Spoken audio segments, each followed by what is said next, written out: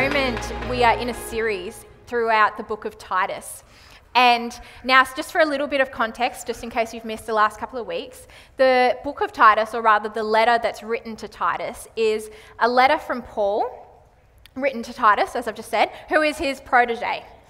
See, Paul and Titus, they had a job together. They had to go to an island which is south of modern-day Asia and Greece, called Crete. And they had to go there and bring the gospel. Now, the word liar actually derived from the word Crete. So you can imagine what kind of people these were that Paul and Titus had to go and share the gospel with.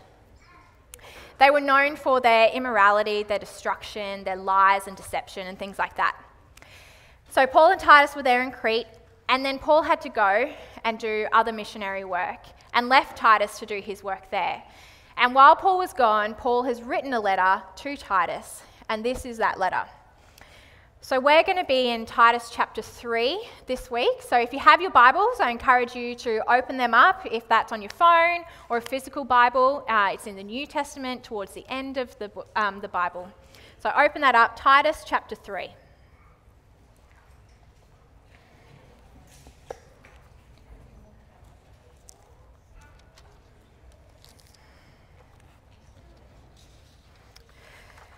It says, "Remind the people to be subject to rulers and authorities, to be obedient, to be ready to do whatever is good, to slander no one, to be peaceable and considerate, and always be gentle towards everyone.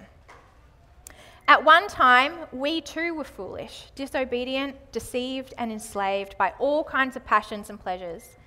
We lived in malice and envy, being hated and hating one another. But when the kindness and love of God, our Saviour, appeared, he saved us, not because of righteous things we had done, but because of his mercy. He saved us through the washing of rebirth and renewal by the Holy Spirit, whom he poured out on us generously through Jesus Christ, our Saviour, so that having been justified by his grace, we might become heirs, having the hope of eternal life. This is a trustworthy saying, and I want you to stress these things so that those who have trusted in God may be careful to devote themselves to doing what is good. These things are excellent and profitable for everyone. But avoid foolish controversies and genealogies and arguments and quarrels about the law, because these are unprofitable and useless. Warn a divisive person once, and then warn them a second time. After that, have nothing to do with them. You may be sure that such a people are warped and sinful. They are self-condemned. As soon as I send Artemis and Titus to you, do your best to come to Nicopolis, because I have decided to winter there. Do everything you can to help Zenas the lawyer and Apollos on their way, and see that they have everything they need. Our people must learn to devote themselves to doing what is good, in order to provide for urgent needs and not live unproductive lives. Everyone with me sends you greetings. Greet those who love us in the faith. Grace be with you all." Let's pray. Yeah, God, what a joy, privilege, and pleasure it is to come before your word this morning. Lord, we thank you for the power that you have put in your word. Lord, they are your words. And God, we pray as we are here this morning, that we would not only be hearers of your word, but doers of it. Lord, would you come through your Holy Spirit in power, move through us, and speak through me this morning. And we pray these things in your name. Amen. Amen. On the screen, there is a photo of me. Very cute. This is me in primary school. I went to a school on the south side of Brisbane called Redlands College, and I think this is about grade 2. So I would have been 7 or 8, and I know because in grade 3 I had my 2 front teeth. In grade 2 I wouldn't have had my 2 front teeth. So grade 2. In junior school, I was a very, very, very shy and timid girl. I still am, really. But my goal back then was to just please other people. I wanted to please others. I wanted to be the best at everything that I did. I would go out at lunchtime and I'd race the boys just to make sure that I was still a little bit faster than them. And then I'd go to the library and I'd read my book and I'd do my homework early so that I'd have it done, wouldn't have to do it at home. I was a teacher's pet. I reckon I was the definition of a teacher's pet. I was so scared of getting into trouble as well. But the one time in all of junior school that I got sent to our responsible thinking classroom was in grade 2. Little innocent me. So one day I was in the girls' bathrooms and two of my friends were talking to this girl from an older grade. And I was like, oh, what are they doing? What are they doing talking to her? We don't know her very well. I think she went to the church that we all went to in primary school. But other than that, we didn't really know this girl. So I went over to see what was going on.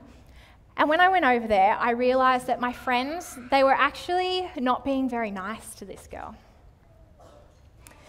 And when this happened, I was struck with a decision to make. Do I follow my friends who I know and love and trust and are otherwise very beautiful Christian little 7-year-olds? Or do I walk away and do I not follow them? And in this moment, I did what was totally out of character for me at the time. I actually chose to join in and to participate and to be mean to this girl as well. And when this girl, after lunch, came into our classroom to dob on us, and she pointed to the 3 of us that were involved, I will never forget the look on my teacher's face. She stood me up, not the other girls, me. She said, Ashley, you stand up. And I had to stand up in front of the whole class. And she pointed at me and she said, Ashley, I am so disappointed that you are involved in this. Oh, it broke my heart. But the thing that I remember the most was actually my confusion with myself. Why did I do that? Why did I do something that I never would have otherwise done? I acted so out of character. I think the reality is that we actually all have stories like this. We all have times in our lives where we are acting out of character and we look back and we think, why on earth did I do that? I don't understand myself and why I made that decision. Sometimes these things, they're very public. Like me with the teacher at school, this girl at school, it could be in front of your workmates, it could be gossiping about a workmate or a client when they leave the room. And sometimes it's also very private. It's a thought in your head, a lie that you tell yourself to justify a behaviour, judgment towards others, or maybe a sin that you do in secret. See, it's out of character behaviour. Sometimes it's subtle. Sometimes it's obvious. But I know for me anyway, it always leaves me feeling full of guilt and frustration at myself. Why? Why did I do it? And you see, the reality is that we as Christians, we have been called to live a certain way. Because as Christians, we have been made new through Jesus. We have been given new life. We have been made a new humanity. And this life that we live, it's actually expected to be changed. We should act differently. We should think differently. We should be different to how we used to be. Paul reminds Titus of what this can look like in verses 1 to 2. If you have your Bibles, you can have a look. He tells Titus to remind people to be subject to rulers and authorities, to be obedient, to be ready to do whatever is good, to slander no one, to be peaceable and considerate, and always be gentle towards everyone. That is who we are called to be in Christ. But how often do we leave here on a Sunday and go to work on Monday or school on Monday and we think, you know what, today I'm going to be this person. I'm going to be obedient to my boss. I'm going to be ready to do whatever is good. Not often. Not often. But the biggest problem here is not the behaviour in and of itself, but it's actually the effect that this behaviour has on those around us. And this is why Paul stresses these things so much in the book of Titus. The problem Paul saw in Crete is that those who claimed to be followers of Jesus lived an immoral and a dishonest lifestyle. And because they did that, they were tainting the good news of the gospel, and they were tainting the person and the work of Jesus. And they were doing this because they were misrepresenting what the gospel was and who Jesus is to those around them through their behaviour and their actions. This is the issue that Titus and Paul saw in Crete. And this is still just as much a problem today. Claiming to love and to follow Jesus, but not living that out, it can taint the gospel, it can taint the person of Jesus, and it misrepresents them to those around you. But now I know none of us set out in our day to do this purposely. So why do we do it? Why do we still live so out of character with who we have become? And now Paul actually wants Titus to explore this question. And if you have your Bibles, you can look at verse 3. And he says, "Now Titus, remember who you once were. At one time, you and me, we were foolish, disobedient, deceived, and enslaved by all kinds of passions and pleasures. Titus, you and I, we lived in malice and envy, being hated and hating one another." This is who we once were. This is who Paul and Titus once were. They were foolish, which means they were without spiritual understanding. They were disobedient, which relates to their standing towards God. They had no spiritual understanding, and therefore they rejected God as God. They didn't listen to his teachings, and they disobeyed his way of life.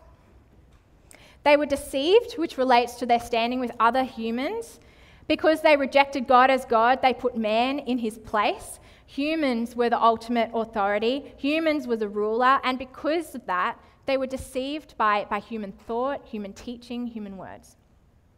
And they were enslaved, which relates to their own standing within themselves.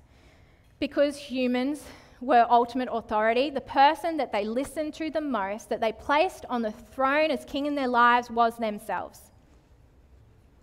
They were their own king. They lived to serve the king.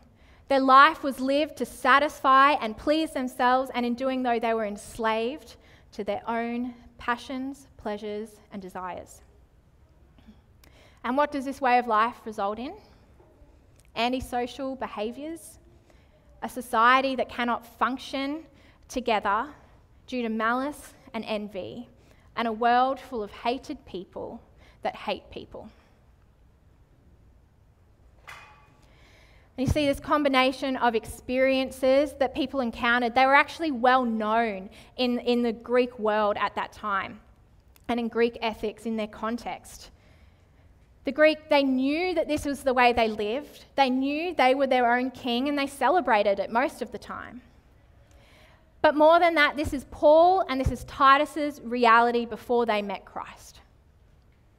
This was the reality of the city of Crete, where Paul and Titus were being sent.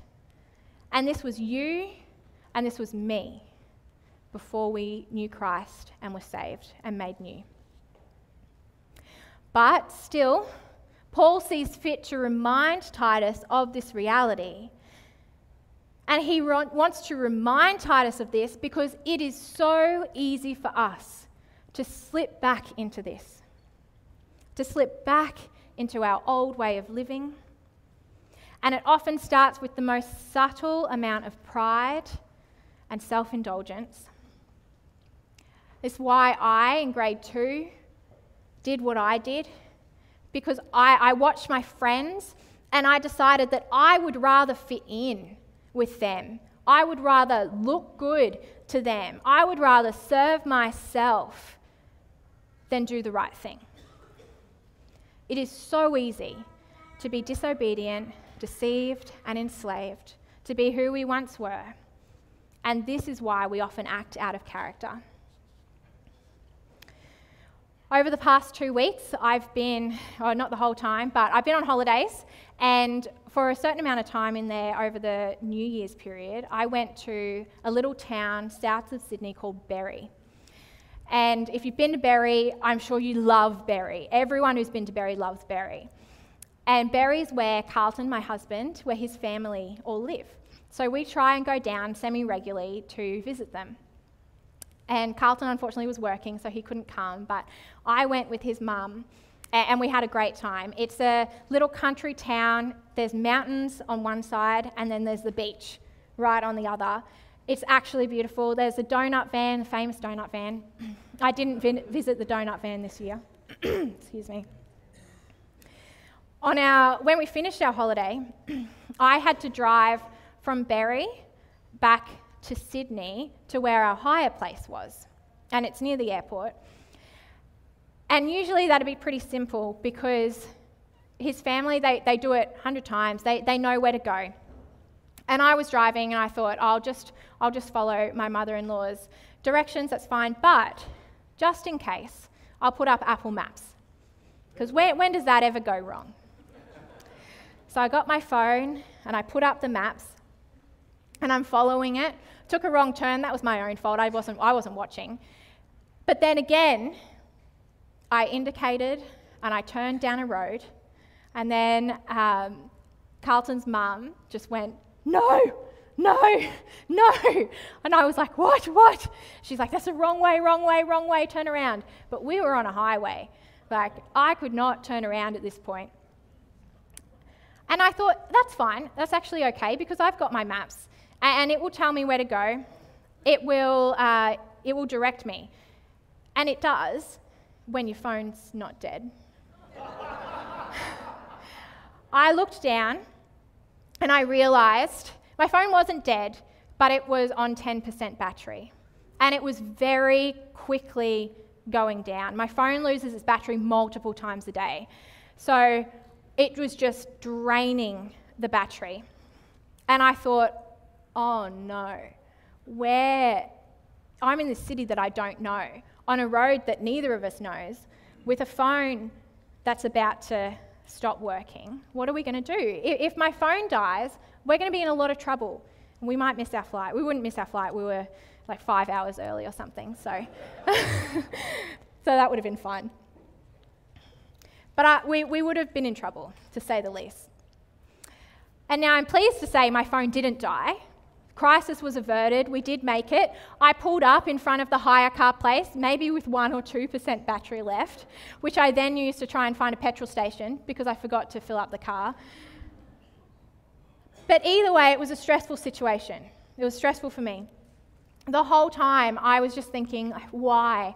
Why didn't I think to myself, my phone is prone to death. I need a charger. I need to plug it in. See, I couldn't connect to the power source. And it nearly cost us the ability of knowing where I was going and how to get there. And the longer that I went without this power source, the lower the battery got and the more stressful the situation became. And see, we are quite similar to that. We need to be connected to a power source as well in order for us to know where we are going and to know how to get there. And the longer that we go without our power source, the more our battery drains and the more stressful the situation becomes.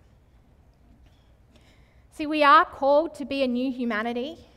We are called to live a life that is not characterized by hatred or antisocial behaviors, but we cannot do that on our own. We cannot do it on our own strength. We cannot do it on our own power. We need to be connected to a power source.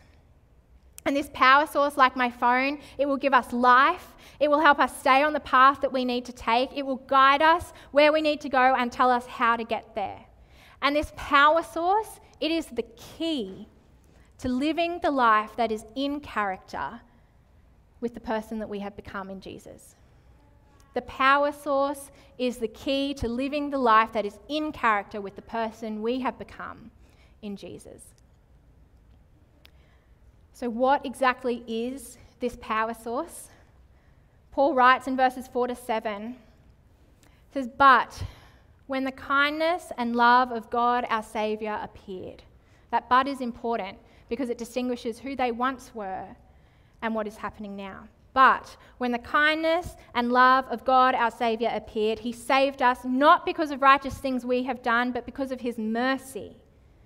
He saved us through the washing and rebirth and renewal of the Holy Spirit, whom he poured out on us generously through Jesus Christ our Saviour, so that having been justified by his grace, we might become heirs, having the hope of eternal life."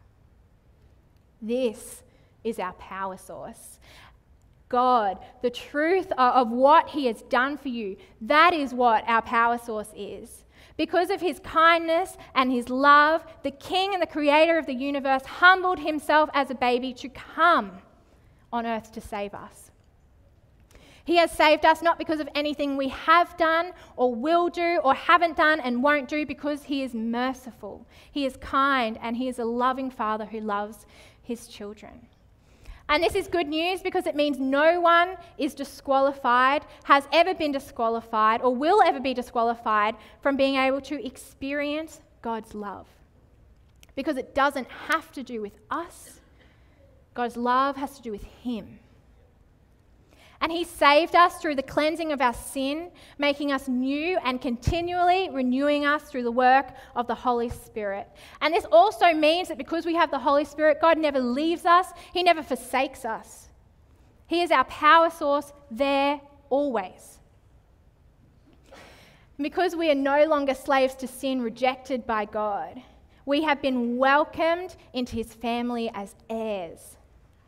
Heirs with an assured hope of God one day renewing and restoring the world to himself, where there will be no more sin and no more suffering. So how do we stay connected to this power source? There are many things I could tell you here. I could say, spend time with other believers, go to church, be reminded through them. I could say spend time in the Word, pray, be with God, and they are all very good things, and they do keep us connected to the power source, and we should be doing them. But Paul here speaks to something in particular, and I want to speak to that too.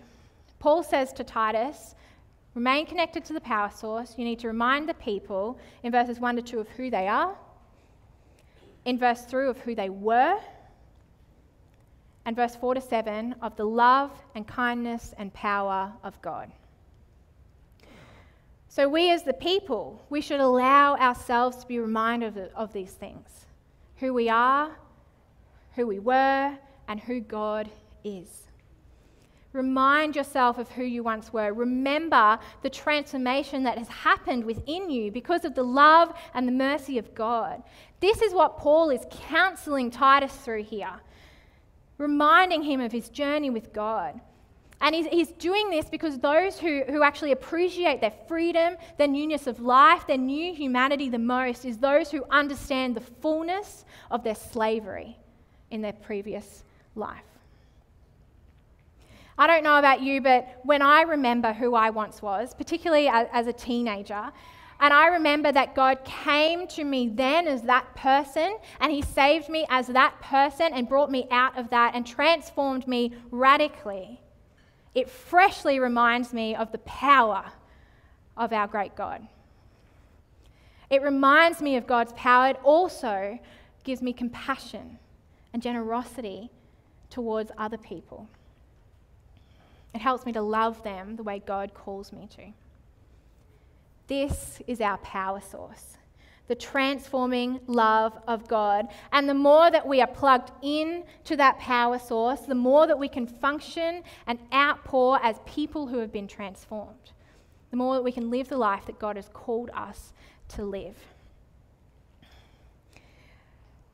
And now this life that God's called us to live, this call to stay connected to the power source, It's not just a call or a command to do good just for the sake of doing good. You've been changed to do good. No. This is Paul's missionary strategy.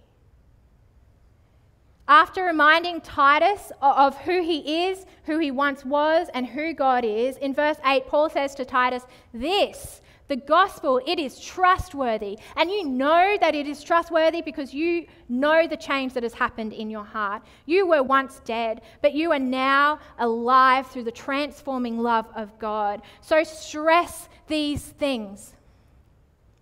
Stress the transforming love of God to others. Stress the power of our God. Stress the love and the kindness of our God, so that those who have trusted in him may be careful to devote themselves to doing good. Why? Because these things are excellent, they are profitable, not just for you or for me, but for everyone. Do good because it is excellent and profitable for everyone. This is God's missionary strategy. Do good. Live in character with your new self because that's what will further the gospel. Paul knew that Christian behaviour, in-character behaviour in contemporary style society was and is of utmost importance in the furtherance of the gospel. We want the gospel to go further. We want to reach other people with the truth and the love and the hope of Jesus. Then we need to live a life that is in character with how he transformed us. Paul knew that it was of utmost importance because he saw the destruction of those who lived otherwise. He saw the destruction of an island, a city, that claimed to love Jesus, yet didn't live that out. You want people around you to know the power of Jesus? Show them that power. The power of Jesus has changed you, so live like the power of Jesus has changed you. Live as the changed person that you are. And the best news is you don't have to do that on your own strength. You actually can't. We need to be plugged in and connected to the power source. And when we are doing that, it is God who will work through you and work through your obedience and work through your patience and your gentleness to others. It is Spirit-empowered faithfulness to Jesus that will declare God's grace to the world.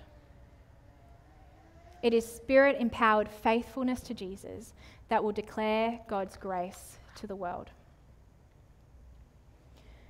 You are an agent of transformation. The way that you live your life, it matters.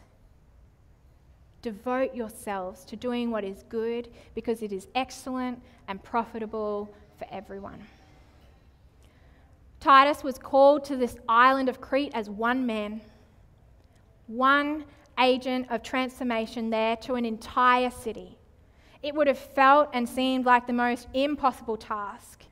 Yet his Spirit-empowered faithfulness to God through doing good and living as an agent of transformation in his community, through doing that, God moved in power in that city. You are called to be an agent of transformation in your community. Where you work, with your co-workers, with your customers, where you study or go to school, where you live with your neighbours, your family, even here in this church. We are called to be agents of transformation. And maybe sometimes this feels like the most giant and impossible task. How could I, as one person, ever make a difference? But it's not you doing the work. You are the agent of the transformation that has happened within your own heart and your own life. You are a living and walking testimony of the power and the love and the kindness of God, and it is Him that will do the work through you, through your faithfulness, to reach and move in power to those in your community around you. You have been called where you are placed. You have been called to that space, and the way that you live there matters. You are an agent of transformation there. And you have the power to share the transforming love with others simply through how you live. Through your obedience, your readiness to do good. Through the way that you praise and encourage others rather than slander them. Through your peaceable nature, your consideration and gentleness. Through the fruits of the Spirit that grow in us as we remain connected to the power source. I want to invite the band to come up now, and we're going to do communion together. And I just want to ask, before we do that, does everyone have a communion element with them? And if not, can you put your hand up so that we can come round?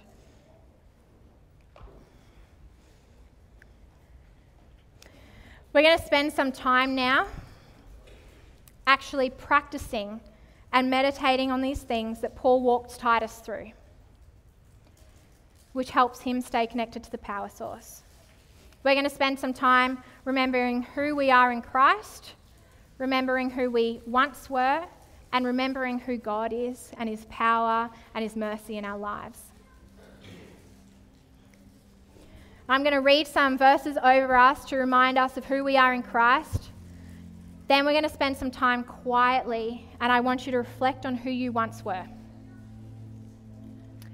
And in that, I don't want you to feel down or guilt or anything like that, because God saved you out of that. But I want you to thank Jesus for what he's done in your life. After we do that, we're going to eat the bread together. Then I'm going to read from Titus about the power of God, and then we'll drink the cup together and we're going to sing in response. So, this is who you are in Christ. I am chosen by God, who called me out of darkness of sin and into the light and life of Christ, so I can proclaim the excellence and greatness of who he is. Which is from 1 Peter 2 verse 9. This is who you are in Christ. I am born again, spiritually transformed, renewed and set apart for God's purpose through the living and everlasting word of God. It's 1 Peter 1:23. I am God's workmanship, created in Christ to do good works that he has prepared in advance for me to do.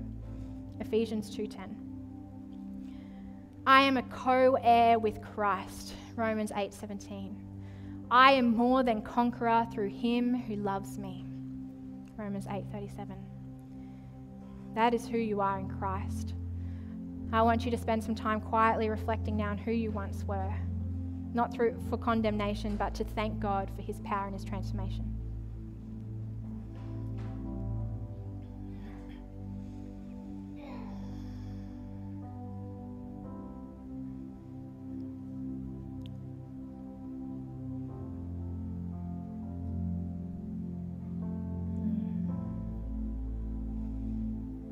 Thank you, Jesus. While they were eating, Jesus took bread, and when he had given thanks, he broke it and gave it to his disciples, saying, "Take and eat. This is my body." Let's eat together.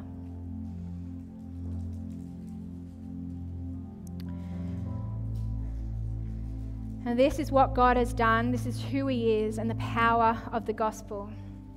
But when the kindness and love of God, our Saviour, appeared, he saved us, not because of righteous things we had done, but because of his mercy. He saved us through the washing of rebirth and renewal by the Holy Spirit, whom he poured out on us generously through Jesus Christ our Saviour, so that having been justified by his grace, we might become heirs, having the hope of eternal life. This is the power of the gospel. Then Jesus took the cup, and when he had given thanks, he gave it to them, saying, "Drink from it, all of you. This is my blood of the covenant, which is poured out for many for the forgiveness of sins." Let's drink together.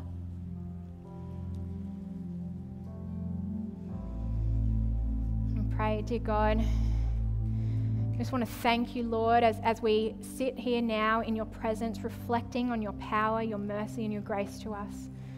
Lord, we thank you that you saved us out of who we once were. Lord, we thank you that you transformed us, that your power is real. And God, we know it's real because of our own lives. And God, we just pray now that as we continue to reflect on what you've done for us, on your power and your mercy, that it would bring us closer to who you are, more of an understanding of your grace, that we may remain plugged into you, God, so that we can be sent to our community. Lord, that we can be agents of transformation where you have sent us, God. We want to further the gospel in our place, Lord, and we can do that by just living in the reality of who you have made us. We pray these things in your name. Amen.